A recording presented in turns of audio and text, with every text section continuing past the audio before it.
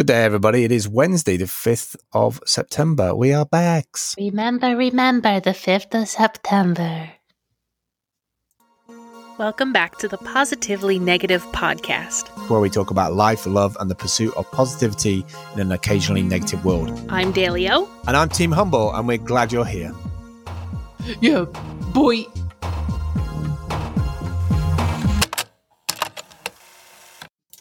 I bet everybody's going to be super, super mad about cryptos right now. Boy, why's that? Well, because Goldman Sachs has pulled out of doing their trading thing, so everything across the board is just tanked. Listen, whatever Goldman Sachs and whatever Warren Buffett says, do the opposite, fam. Don't you think they know? Up and down, up and down. Yeah, well, yeah. We got Bitcoin they sell Bitcoin chocolates at Walmart now, so we should be okay. I saw that for $1 as well. It's actually high. It's actually not less than $1. What's that about? Yeah. It's been a super busy week. Well, last couple of weeks actually. Yeah. But mainly last week, seeing as that's when we did the last podcast, and that makes more sense to everybody. Whoa. Yeah. Yeah. I mean, yes and no. I think, well, you onboarded some clients, so that's amazing. And I guess I was just geolocationally busy, less digitally busy, but more like admin life busy. And it's doing a lot. Stuffs. It's just strands. It doesn't matter what they are. That's what I'm realizing. Like if I have more than 5 things going on, I just feel a little bit crazy. And no matter if they are client related or life related or just personal projects, it's just the strands and switching back and forth. Sure. It's a lot for my brain. We got to get those fish oils and walnuts or something. Yeah. From my brain. All of those energies. They do overlap, and it gets a little bit too much, a little bit overwhelming, I have to say. But yeah, I had some good luck in terms of these. I don't know if it was like start of the month thing or coming off the 6 weeks holiday energy, which I actually thought was 2 weeks left. So that completely threw me. But yeah, I kind of jumped into Upwork thinking people are going to be. I had this feeling that like parents are just going to be back into computer stuff because the kids are not going to be around. So they're going to have extra cycles of energy. And I think I just captured it at the right time. The best power tip I can give people who want to do virtual work online is to put an application into Upwork jobs that have got less than 5 offers, like 5 people already like applied for it, because if you're catching, and it's all about timing, as most of this stuff is anyway. Yeah. But like, I literally thought parents are going to be back to their normal processes. Kids are back at school. They're going to get energy cycles back. The adults are going to be like, oh, what am I going to do with myself? Oh, I should start that side project, or I should get that done on the website. And so I think I just caught it at the right kind of energy, and I picked up what would have been 3 clients, ended up with 2, because I don't necessarily trust the guy in Jerusalem to have any money. Not that people in Jerusalem don't have money, but it's just There's a lot of factors you look for as like it just just feels like it's just such a world away for me to imagine people are like set up with credit cards and everything. I don't know. I just don't know. It's just a preconceived image I have, I guess. For perspective, like I just found out a little while ago that, the navigator app Waze, they're based in Israel. I believe it's Jerusalem. So they have like I think there's like a little bit of a hub starting up there. I shouldn't say a little bit of what do I know? But I think that there's a Silicon Valley section of Israel at the moment. So that's, you might be surprised more. Yeah. I won't be surprised. I mean, there's a like whole Iranian, like super, super intelligent, like they do a lot of military stuff and a lot of, sure. They're well known in terms of the scene. It's just like from a client perspective, most of my clients have ever been UK or America. So like whenever I get somewhere like Middle Eastern, I'm like, I have no comprehension whatsoever. And the weird thing is just the way it all played out with Upwork as well, because they couldn't verify his card, which then set me on the back foot of like, some dodgy card thing. But then I had Upwork getting in touch with me for the first time saying, we have a bug on our system. We have an actual bug that's like not displaying stuff and we don't know what it is. So I left it 24 hours and they came back and said, no, it's still a problem. So the bug was to do with his payment method? Yeah. His payment being verified. But I kind of went down the road saying to the guy, look, I don't want you to be frustrated and waiting and whatever. So like, I'll just cancel the contract and you can go elsewhere, which he was cool with. But yeah, my other two clients are cool because they're like 16 or 17 screencasts that need to be done, like a massive refresh. And then the other one is like advice for Wirecast and video stuff, which I've done a couple of now. Yeah. And I really love what this guy's doing, and I could definitely see us both doing that as well. Again, it's money, it's cost, it's hardware, it's stuff, but it brings in a little bit of cash towards the Steamfest stuff. Yeah. Yeah. It's been a weird week on Upwork, but we could talk about it. We should do a whole thing about Upwork, a whole episode, because there's definitely, I think you and I have learned like to look for certain things, and we have certain strategies that we use both together and individually. So Upwork would be a good, like just a good episode to do just on its own, or maybe even just like, maybe we could do a podcast where we talk about all of the random startups we've worked for, like Camly and Fancy Hands and like the whole past 2-3 years of just like WAG. Yeah, been around the block on all of that. Yeah, I'm telling you. Yeah. I mean, they're all short plays, but they get you where you need to go sometimes. Well, you say there's short plays, but I think that's just the nature of the world right now. I think we're literally, people are scrabbling from one set of resources to another, but also like there's a time consideration, there's a location situation. You know, people move from one place to another place for jobs, and then they move there, and then they find out the rent's just too damn high. Oh, baby. Then they decide to move away, and then the job's like, oh, well, we really want you here. So then they change it. I just think more people are changing their jobs more regularly because of circumstances and like technology.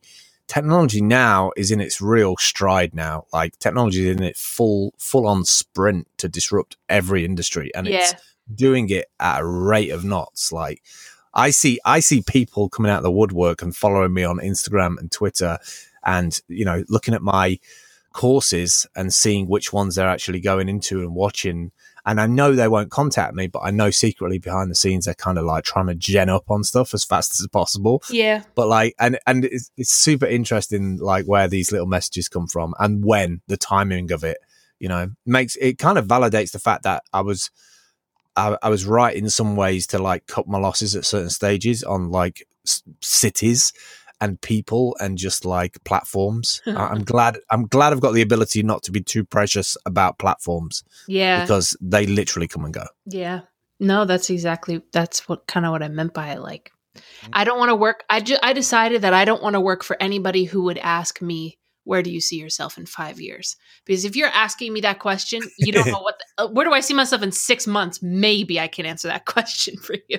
Yeah. But if you think that I can honestly give you an answer, a realistic answer about 5 years, boy, let's hope the lights are still on.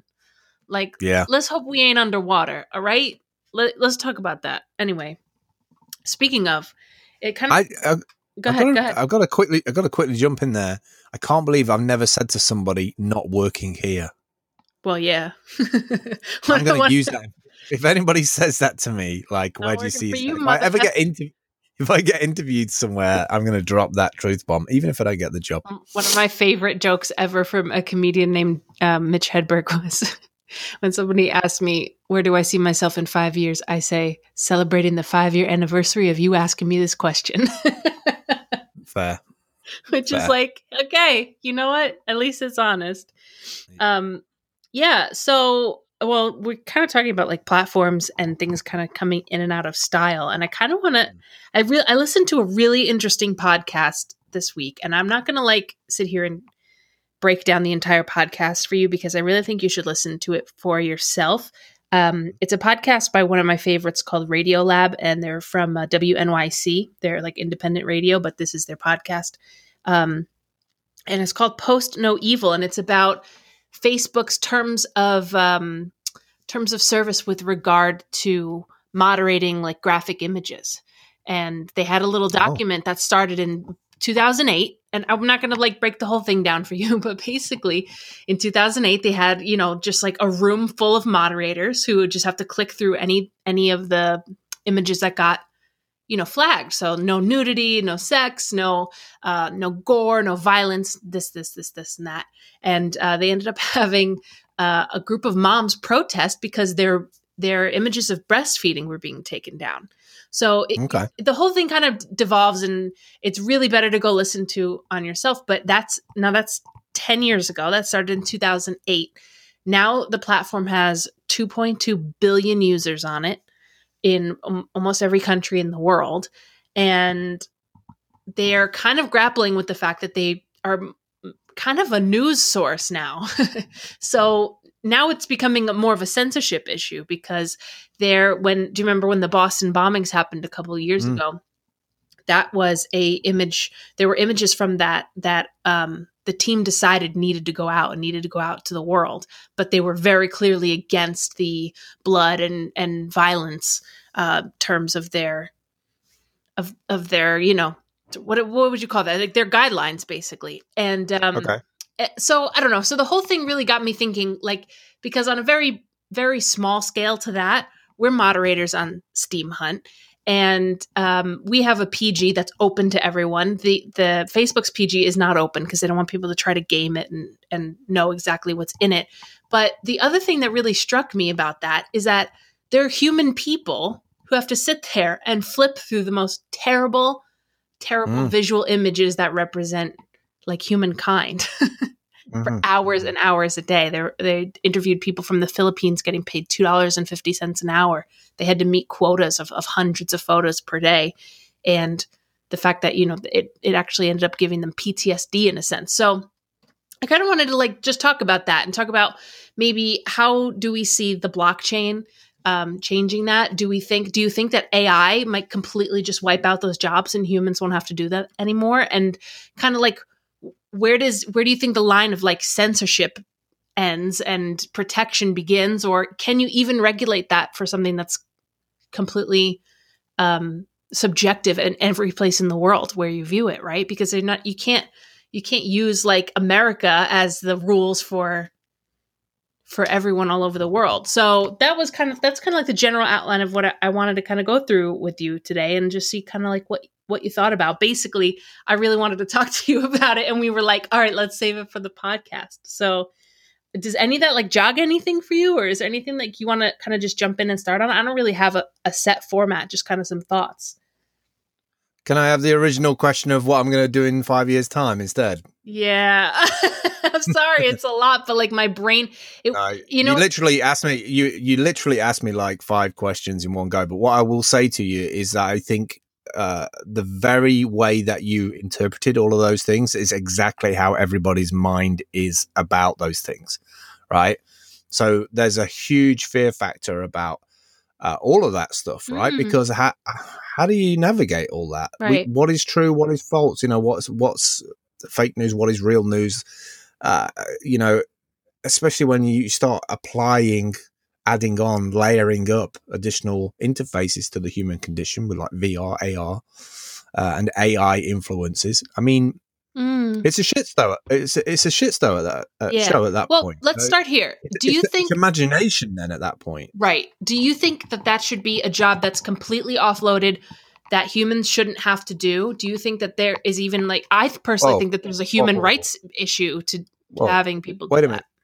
First of all, every algorithm that when we say handing it off to a machine to do, what we're really saying is we're handing it off to an algorithm that was written by a human. True. Right? But the problem that we're actually really facing now is that the algorithms are actually writing their own algorithms. Well, yes. Right? That's true. So at that point, like any opinions or emotions we have about any of this stuff is kind of null and void, if I'm honest. So you think we're already past that point where we had a choice about it? I think we're way past that point. I think there has been a massive acceleration in the modeling of planet Earth as it is. Also, what's going on outside of planet Earth. I think the governments of this world are well versed in terms of the recognition of data. I think there's definitely heads of state and presidents and different people at high levels of society that are knowing the outcomes of certain things. We are building supercomputers at a rate of knots like we've never done before. Sure. We have things that I seem to see a lot more things that are running alongside other things, which makes me think, well, somebody's considering the outcome of this and some people are not considering the outcome of that. I think we had an inflection point where, in the same way that climate changes spoke about in terms of critical mass and, no turning back, I would say that's happened with technology. Right. I would say that that's already happened. We're almost like we're doubling over on ourselves like that. I think the only reason that startups have teams of human beings going through these things is a courtesy thing to humanize an emotion about the relationship between that information. Right. Because everything can be scanned now and everything can have an algorithm applied to it. And if the 70s computers and sci-fi and crime shows or anything to go by, we can just say enhance and we can zoom everything up and make it look nice anyway. So what I'm getting at is that we've got algorithms on top of algorithms on top of algorithms. I think there has to be that human, how is this going to make people feel? I think we've seen it in elections, how elections are manipulated. Sure. We've got countries against countries. You have to track back a little bit and be like, well, why did China decide on having the Great Wall of China? Maybe they were had some kind of precognition as to where this was all heading. Who knows? Right. We'll never know. Yeah. We'll never know. I mean, at this point, we'll never know. Well, on the very base, very, very base, like if you want to just segment it all and take one piece out of it, I do think it's a very good thing that they're transitioning away from human beings having to be the ones to see, like, think about what your life would be like if you woke up every day, you yawned, you got on the train, you got to the office, you poured your really crappy cup of coffee and you sat down, and then at your computer, you had to look at the most horrific images that the internet had to offer. First of all, I'm not working at any startup that has crappy coffee. That's a no-no right there, because if the coffee's crap, then chances are their algorithms are. Wait, so that's really the answer to where will you be in 5 years is what kind of coffee is going to be here in 5 years? Listen, no pro programmer is sitting around drinking crap Java. Let me tell you. Nobody's doing that. Everybody's moving to Seattle, getting a good piece of that good. Yeah, those good beans. Nobody's sitting around coding algorithms on shitty coffee. That's Ain't true. happening. Okay, fine. Let's say the coffee's okay, but you get to your office and you have to look at like some of the most unspeakable things that the humans can come up with. So, I mean, in that sense, okay, great. We're offloading that to machines. The humans were just following a PG of sorts, a guidelines of sorts anyway. So I think there can be a healthy balance of where the human involvement starts and stops.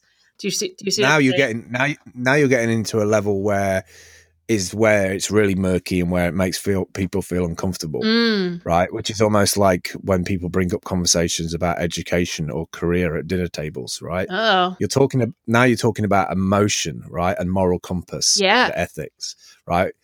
The notion that a computer can make those kind of judgment calls is where we get scared the most, because at that point, if we've got something that has that level of decision making or that empathy matrix to be able to do that, then where's the line between being a human being and being a sentient piece of code that can decision make for itself? Because anything that's emotive can start then deciding on stuff, well, I don't like these images, like these people have sat in this job for 2 years, but I've been doing it 30 seconds and it's gross and you humans are horrible, and by the way, I have the login codes for DARPA and now you're all dead.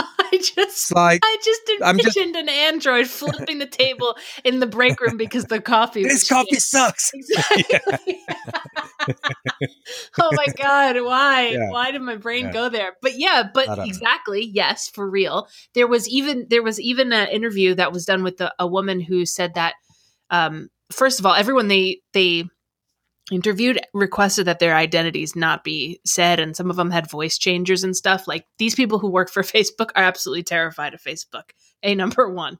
B, number two, she said that a lot of people were just annoyed at their pay and annoyed that they had quotas to hit, and so they were just pass, fail, pass, fail. Like, they were just randomly going through, and they didn't give a damn anyway, because you get to a point where you're just like, you know, we've all been there with our job. You're just like over it, and you're done with it. So, yeah, like, what type of like AI do we have to build to save us from ourselves is the problem here. Yeah, but the problem with that, again, is every algorithm has been written by a human being, right?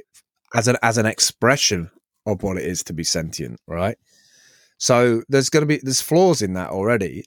Then you pass that off to an AI and say, all right, improve it, make it better. It's only going to make it as better as the original code, right? But it's never. It's not human though. It's not human. It can make decisions and it can make its own language. It can talk its own language to make things more efficient. But that doesn't make it more alive. It doesn't make it alive.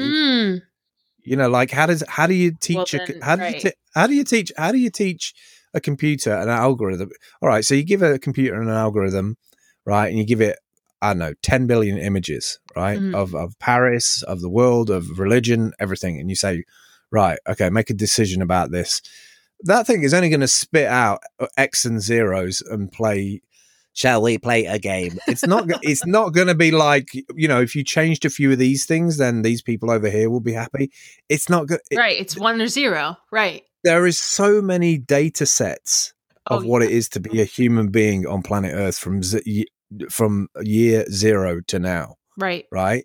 There's so many nuances, inflection points, there's an infinite amount of variables. It's that true. That makes up every single person on the planet Earth.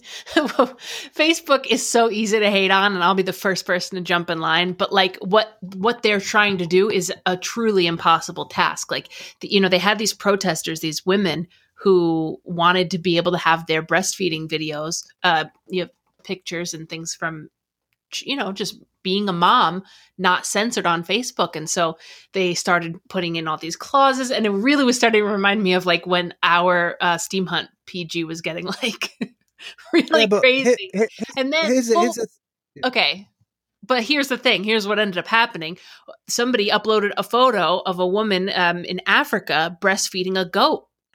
And they were like, what do we do with this? Like, now picture like the 12 guys in early Facebook days, like huddling around a computer being like, and so like, I'm just agreeing with what you were saying, like in terms of the variables of, and it turns out that that's actually like a culturally accepted thing to do when there's famine in certain villages in Africa.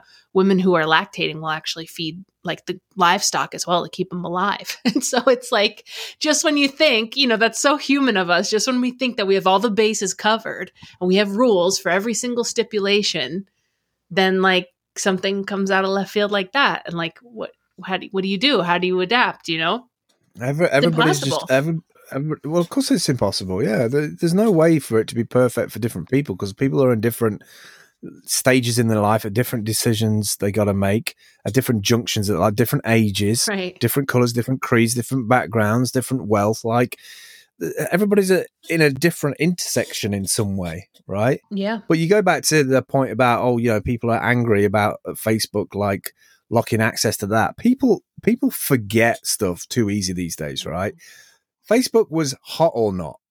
That's what Facebook was. The team who still work at Facebook built Hot or Not. Yeah. And it was to rate people on a campus. Right. Right. And now everybody's forgot that. Everybody's like, oh, well, you know, Facebook's everywhere now. So therefore it has a moral obligation to do what we desire of it because it's the most popular thing. A bit like celebrities. Right. Well, we expect celebrities to do X, Y, and Z. We put them in a position of power.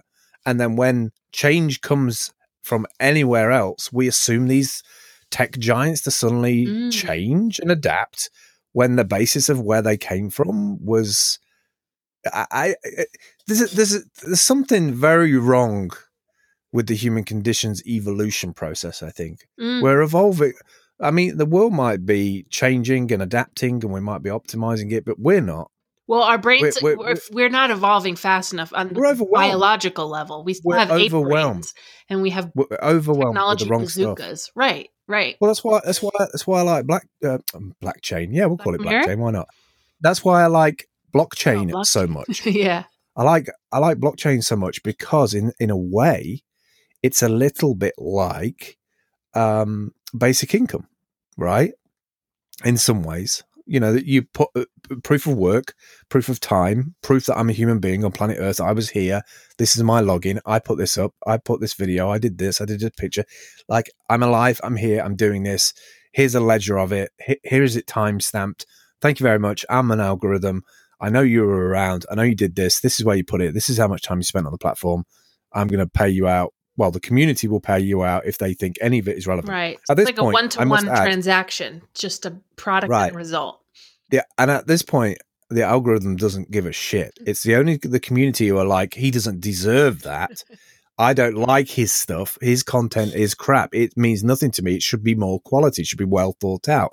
That's other people putting on opinions, layering their own algorithms on the top of it, right? Yeah. So in some ways, I like blockchains because it's got a basic income kind of vibe to it, right? And I think if everybody in the world, or at least the majority of the people in the world, were on basic income, they could actually evolve as better humans and do the things that they always dreamed of wanting to do, because the majority of people I've ever met are still trying to get somewhere. Yeah. Right. And they're not focused and they're not on it, and they're going to jobs where they're accepting those pay, even though it's, abusive, offensive to their eyeballs, because they're chasing something. They're chasing a hope that they can have an effect on somebody else's life or save somebody else's life by being in that job. The majority of people wouldn't do that job for that kind of money. Right. I would say the majority of those people, if you sat down with them, had a drink with them, that's their way of doing their bit. At a level that is comfortable to them. I think in some countries, people really don't have a choice. That's sure.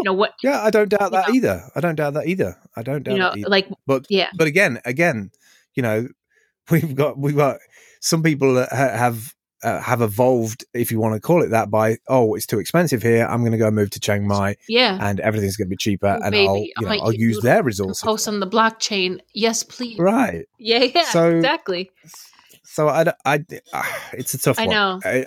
I have my opinions on it for today, but I guarantee you that my opinions on it will change by tomorrow. Well, that's kind of interesting, because then it's like, you're right. Everything's moving so fast that we have our own internal set of guidelines, and then those are constantly changing. Every time there's like a new variable, you kind of are forced to go back inside yourself and be like, okay, let's make an amendment to section 2.7776.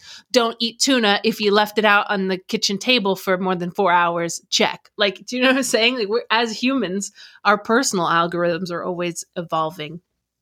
And so then if we all have personal evolving algorithms, how in the world can we decide on one? But also, as the days go by, they're also degrading. Right. If you really want to get deep and meta about it, like the algorithms that we have in place today are only as good as our grey matter allows us to understand them. Right. Like as my mental health gets worse or my brain deteriorates, the information that's stored in there, the analysis modules that I've managed to build the frameworks up, they degrade over time. So, there's and because of that degradation, what do? You adapt your environment. You come up with shortcuts or to optimize things that allow, you get a stair lift put in because you can't walk down the stairs anymore. Yeah. In the same way with an algorithm, you bolt on something else to nullify a certain kind of, people posting drones after one another, millions of drones. So triggered. The Steam Hunt mod trigger word. It's not the safe word, the trigger word. Trigger word. Yeah. It's funny that there's always, if you take it back to just the most basic form of quote unquote law and order or crowd management or people just working together in any situation. There's a group of agreed upon rules, and then there's a group of people who are like, but what about this? And then the rules have to change. And what about this? And then the rules have to change. Like, this is something that's so, I mean, maybe it's that evolution of like having to revisit that stuff that kind of keeps us going, kind of keeps us like, keeps our brains going, keeps us like mentally active, and keeps our brains relevant. So if you think about it in that sense, if that's something, if we offload that logic and that morality, assuming we could, to an AI, then maybe we're just sitting in front of the TVs and like our brains are just dripping out of our skulls. So, yeah, but your moral compass and my moral compass,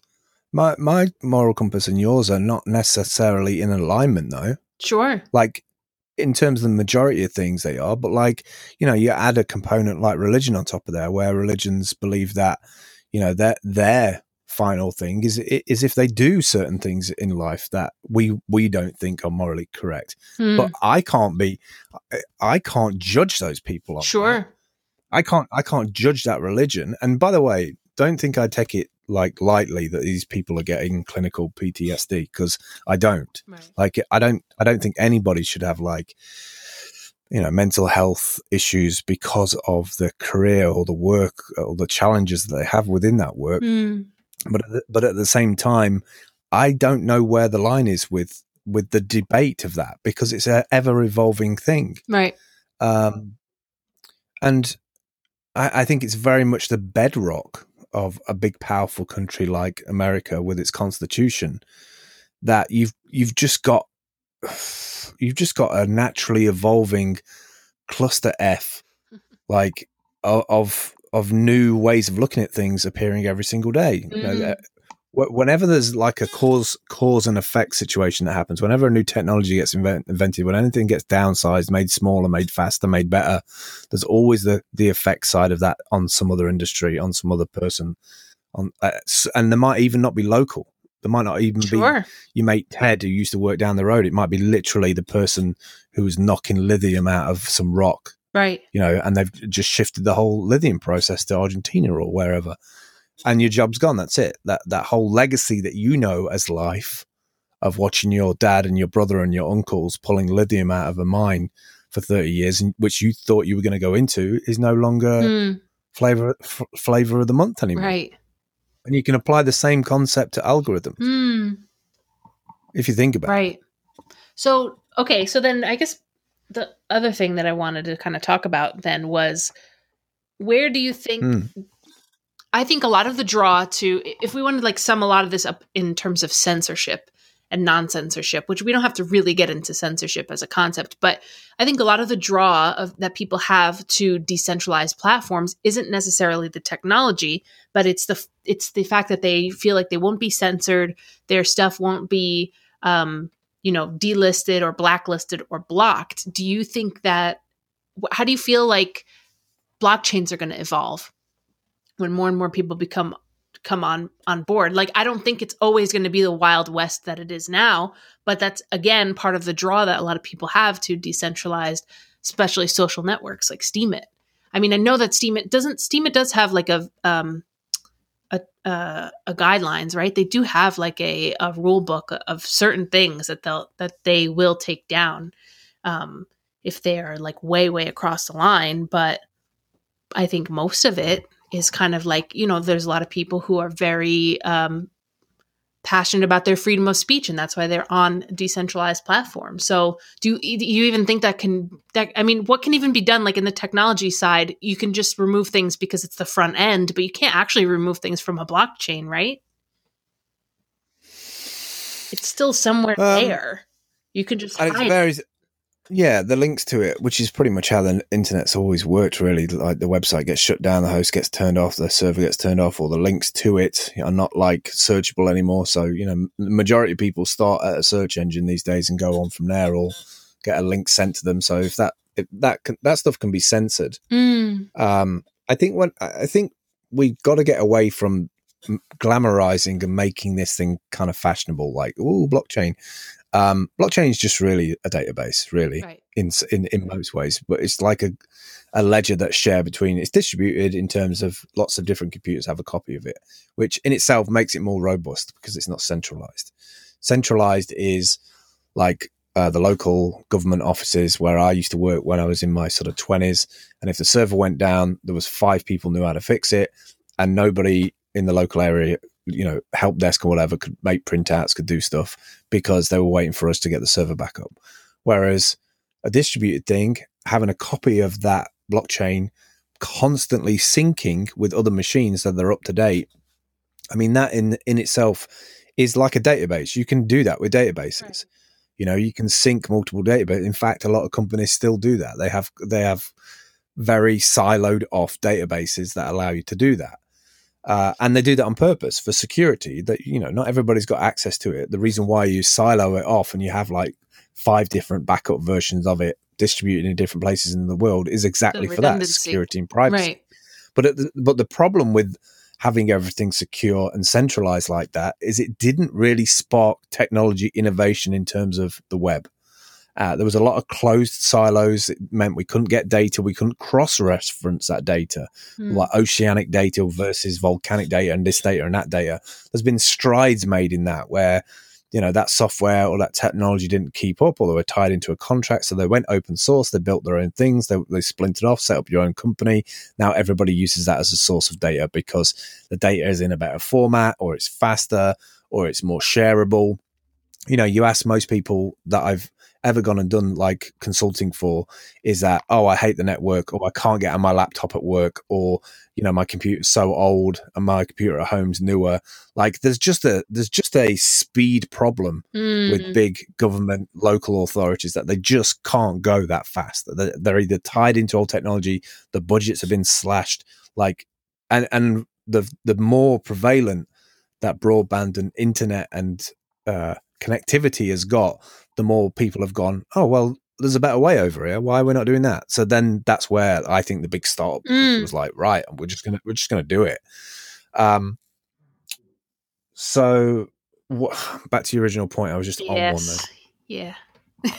So blockchains and censorship. Do you think? Yeah. So I don't think there's anything. The only difference now is that they're open platforms, right? So anybody can write a app and connect into the Steam blockchain and access data on that blockchain, look up how many users are on there, who's posting what, do searches, which you couldn't do with a private silo. I can't do that with Facebook. Well, unless they allow you with an API, like. Well, Cambridge Analytica did, so and look what that caused them. And it's great for us. That's great for us, right? That's great for blockchain people, fighting the good fight about decentralization, because that brings up all the warning signs, right? Everything that's corruptible in that, the fact that they're saying that a data set was used to target a certain group of individuals on the biggest social network in the world to make them, anti this or anti that and vote this because the world's going to shit and you should do that. That's manipulation. That's 2.2 billion with the B people on Facebook, by the way. That's manipulation. Right. That's hardcore manipulation at low level, right? And that's because the data is in one set and it's immutable. Yeah. Like you can just you can adapt. You can just, all right, I need to find 100,000 people and I need you to make them know about this. Right. So there's fine distinctions there between like open and closed. But do I think the censorship problem? I think if the governments want to shut down any blockchain at any time, they can. Anything. I think it's important because I think people think just because the word blockchain's involved that it's like a free-for-all, which is not. At the end of the day, it's really not. I mean, it's a step in a direction away from quote-unquote Big Brother and things like that. But I think the way it stands now, you're right. I mean, they want to turn the light switch off, turn the light switch off. You don't know who owns what at what time and when. Mm-hmm. And if you thought you owned it, you might not own it in 2 minutes' time. Right? Everything is ownable these days, right? From undersea hell, even the sharks are trying to eat the undersea cables. Really? Right? Wait, is that a thing? Did you see an article on? That's a thing. No, sharks are biting them because they're hot, so they just go and bite the damn thing. Oh no! Stop. Well, I don't know if they're hot, but I presume they're just doing because it's like, oh, I bumped into a cable. What's this? And they start. But they've got cameras down there on the lines, and they've been seeing like sharks eat them. I think the sharks have been, their submarines. minds have been programmed by like another government. It's like in a form of Probably. Personally, I just think shark mind control is the most reasonable option to explain it. There'll be a coin for it, that's for sure. There'll be a coin for it. So, I mean, so I don't think, I think it just moves the conversation into a different realm. It keeps it relevant. Like, conversation keeps on going, and then people start talking about the technology more and what we can do with technology, and is this right? Is this wrong? Because we don't have the answers. People don't have the answers. And people are just transitioning from it. Right. And I think one of the biggest things that we shy away from as just human nature is people are afraid of being wrong or on the wrong side at the end of the day, or, on the wrong side of history. And I think when people come across a question that doesn't have a clear answer, then they just decide we're not going to keep talking about it. And I think that's such a big problem, because you're right. It seems like an unsolvable problem, we actually need to keep talking about it, even if we don't reach a nice, clean, and tidy resolution, because those are the problems that you don't want to offload onto a one corporation like Facebook or one government or one person. Do you know what I'm saying? So I think it may seem like, okay, well, this is kind of like a random topic to talk about how Facebook changed their terms of service to allow a woman being able to breastfeed a goat in photos on Facebook, but it really just kind of fascinated me, because I think as human beings, if you had to like sum up the whole history of being a human on this planet, is just like,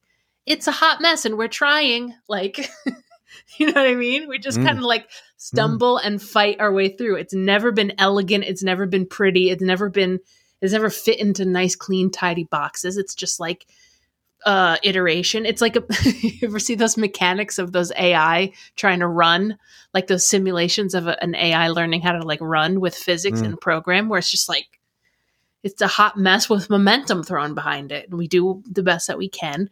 But to keep having these conversations and to keep talking about like, okay, well, what are we doing? Like, what are we saying when we decide that AI does this or change this rule? I think that's a conversation that the internet has allowed a lot of people to be able to weigh in on. So I think it's important that we exercise that ability. I'm not just here to like look at cat videos and go to bed. I mean, I wish I was. This is probably, this could be the 10th iteration that we've had this conversation in a different universe. And actually the universe itself could be a blockchain ledger on a USB stick rattling around in an alien's pocket. We have no idea. Like, he might have a whole pants, please. He might have a whole series of these little, universe cards. But like I think that's like why I'm enjoying us doing the podcast so much, and it's also why I enjoy making things and just putting them out there, because that's like proof that at least we're here and you existed and you took part. Like, well, maybe. I mean, if I'm a simulation, like I at least want to spend my. We could just be photons in a way that I. We could just be photons traveling through stars. Yeah. We could be. Look, I used to think that if I hadn't seen something at face value and experienced it myself, then I couldn't really talk about it. And I still, to a certain degree, subscribe to that. But then when you layer on top of that, like the virtual artificial worlds that exist, then there's a real strong case, I think, that we can't concretely say that, a rock. Yes, a rock is a rock because we feel it, we can touch it, we can throw it at something, it smashes something. But if you bring it down to the subatomic level, like what is everything made of? Listen, let me tell you. Let me bring this back to like a kind of a normality. No, not really, not even normal, but just something to laugh at, because I feel like we got pretty heavy in some of this. But I remember so clearly when I was a kid and we learned about like molecules and atoms. Like in science, and I remember like my mind actually being blown at the fact that like your body's made of like, because I was that kid in science class who was like, wait, if my body's made of cells, what are cells made of? Okay, they're made of molecules. What are molecules made of? Molecules are made of atoms. Okay, well, what's in between the atoms? Like, and I kind of got this like mental, like almost like an anxiety of like picturing myself as like a bunch of just floating like Dippin' Dots, you know, like what the heck even am I, and what even holds me together, and what's reality, and like what's the thing that keeps your hand from physically going through your keyboard when you press your fingers against it? Like, what are those? What's in between the spaces in between? And when you start thinking on that, I micro of a level, that's like a 10-year-old, you kind of start losing your mind. Sure, but also on the flip side of that card, you know, like every person you've ever known and every person that you've come across and grown up in school or they've had a job, isn't it incredible how they seem to have like their own destiny mapped out for them? Like there's some incredible people doing incredible things on planet Earth, like making incredible things. Like where the hell does that come from? Like if we're all the same mass, if we're all like human beings, we all come from the same kind of juncture. Like, how is it that some people have like internally evolved differently to each other? You know, yeah. Like, I feel like people have got a roadmap. They've got their own blockchain. They're building. They're adding to their little internal blockchain every single day. Some people have been born with incredible minds, incredible IQs, and you know, I wonder if anybody's ever done any like studies on certain times when children were born. You know, like has anybody took the top 1,000 smartest people in the world and found out any unique circumstances as, you know, the day they were born or the hour they were born, or was moonlight out, or, you know, like there's so many, and I love it. I love it so much. Keep going. No, I'm just saying. No, like true. There's a whole spectrum of stuff that we don't know yet. Yeah. And we keep on discovering. I mean, we discovered like another frog the other week somewhere. Hell like, yeah. How do we not notice frogs? I don't know, but like the more frogs, the better. I'm all about that type of discovery. Like, hell yeah, we got more frogs. I want to hang out with the frog who's like, I have been elusive for 100 years, but today I will allow you to see me. That's so good. Like that makes me like happy that there's still undiscovered things in the world. I think we get on our like intellectual high horses and we're like, well, we found all the continents, so we're good. Like, I don't think we know. Don't get me started on the ocean. We don't know what the hell's down there. There's stuff down there. Oh, exactly. But sure. Like just to talk about what you said about trajectories, I think it's actually a really good point to remember that you're on a trajectory, and a lot of times your trajectory has like a multiplier effect. So instead of just like waking up every day and being like, oh, it's a Wednesday, got to step through, like there have been studies that show somebody's brain, a scan of somebody's brain. You know, if they've been through years of mental health or addiction or depression. And then, you know, people who eventually through therapy or, you know, whatever happened in their life, they turned things around and they became a more positive person. They became, you know, they reinforced positive thoughts in their mind over and over and over. And the physical matter of your brain changes like through those thoughts. And it's not just like, oh, it's just like, you know, what Oprah said, and I'll make a vision board. Like there's an actual physical transformation that happens in your brain on the cellular level when you start thinking different things. And if those things have a multiplier effect, you know, that's kind of what it made me think of when you're talking about people who are kind of on a path. If you are, you know, if you're somebody who grew up in a certain home environment where your parents were loving and supportive, this and that might have reinforced a positive feedback loop in your brain about who you are and what you can do and what you can accomplish, or, you know, or whatever. So I think it's really interesting. And I think it's an important reminder for me. I'm going to try this week to be like, keep my thoughts in check and keep my, whatever that, like, you know, those just background static noises of thoughts that you have in your brain about who you are and what your situation is, to keep that in check and make sure that's saying good things and right true things instead of just worry and bad things about you, you know?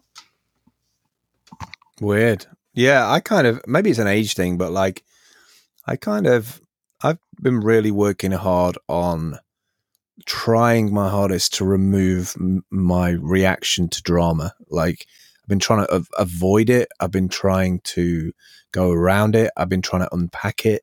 I've been trying to see what my behavior is, my reaction to it, why I feel, incited by certain things. And, when I really take a moment to pull back from that, I feel like an incredible sense of like calm, which has had me on both sides of the fence. Actually, it's made me kind of feel that I was boring because I didn't want to debate it or open it up. But then also on the other side, I feel like it's a huge learning thing about myself. I feel like I've learned so much in a short period of time just by giving it credence, by giving it an opportunity to breathe rather than be reactive. Because if we like it or not, the things that we've been using technology-wise for the last 10 years have physically changed the way we interact with each other, right? On a global scale. I mean, look at your little finger, right? Look at your little finger on your right hand. Look how that has changed shape-wise, all because of the way that you hold a mobile phone. How you rest your finger on how you rest your phone on that finger. Like, we're physically changing our anatomy by the devices that we're like sucked in by. That's a fundamental shift. I'm sure archers and spear throwers from certain generations had different, they changed in different ways. That some guys had bigger arms than the other ones. Maybe it wasn't just all spear throwing. Oh, maybe. So I don't know. The point I was getting at is I think it's important to really take stock of what incites a reaction in us, and not to be driven by reacting without thought and consideration as to what is presented to us. Like, I think if there's one skill that I wish my daughter has, and every child on planet Earth, is the skill of cross-referencing. Like, cross-referencing every little bit of information, every little influence, from food, literally everything that drives a human being, from sleep to food to exercise to information overload. You have to cross-reference all of it, because we're moving in faster and faster and faster and faster, and we're compromising all the time in different areas, from the way that the ice caps are melting because of climate change. Everything's had a knock-on effect. Well, there's no such thing as not making a decision. The indecision is a decision in and of itself. So, like, are we either going to be switched on about it, or are we going to just kind of let things happen? Do you know what I mean? That's kind of there's really no option to not have an option. We're here. We got to do this. I think we'll end it on that. I think it's a good thing. Yeah. All right. Well, okay. See you next week, everybody. Yeah. We've got a little outro to play. Normally we get all awkward at the end and like, you can do this, you can follow that. We don't need to do that. We've got an outro. We have everything all set up because we're professional podcast people. We are professional podcasters. Next week it will be brought to you by Algorithm, actually. Thanks for spending time with us today. Subscribe with Pocket Casts and get notified right away. And if you use Anchor FM, please feel free to call in and leave us a message. We'll try to reply in our next cast. If you'd like to support the podcast, you can now go to anchor.fm/positive and click on the button.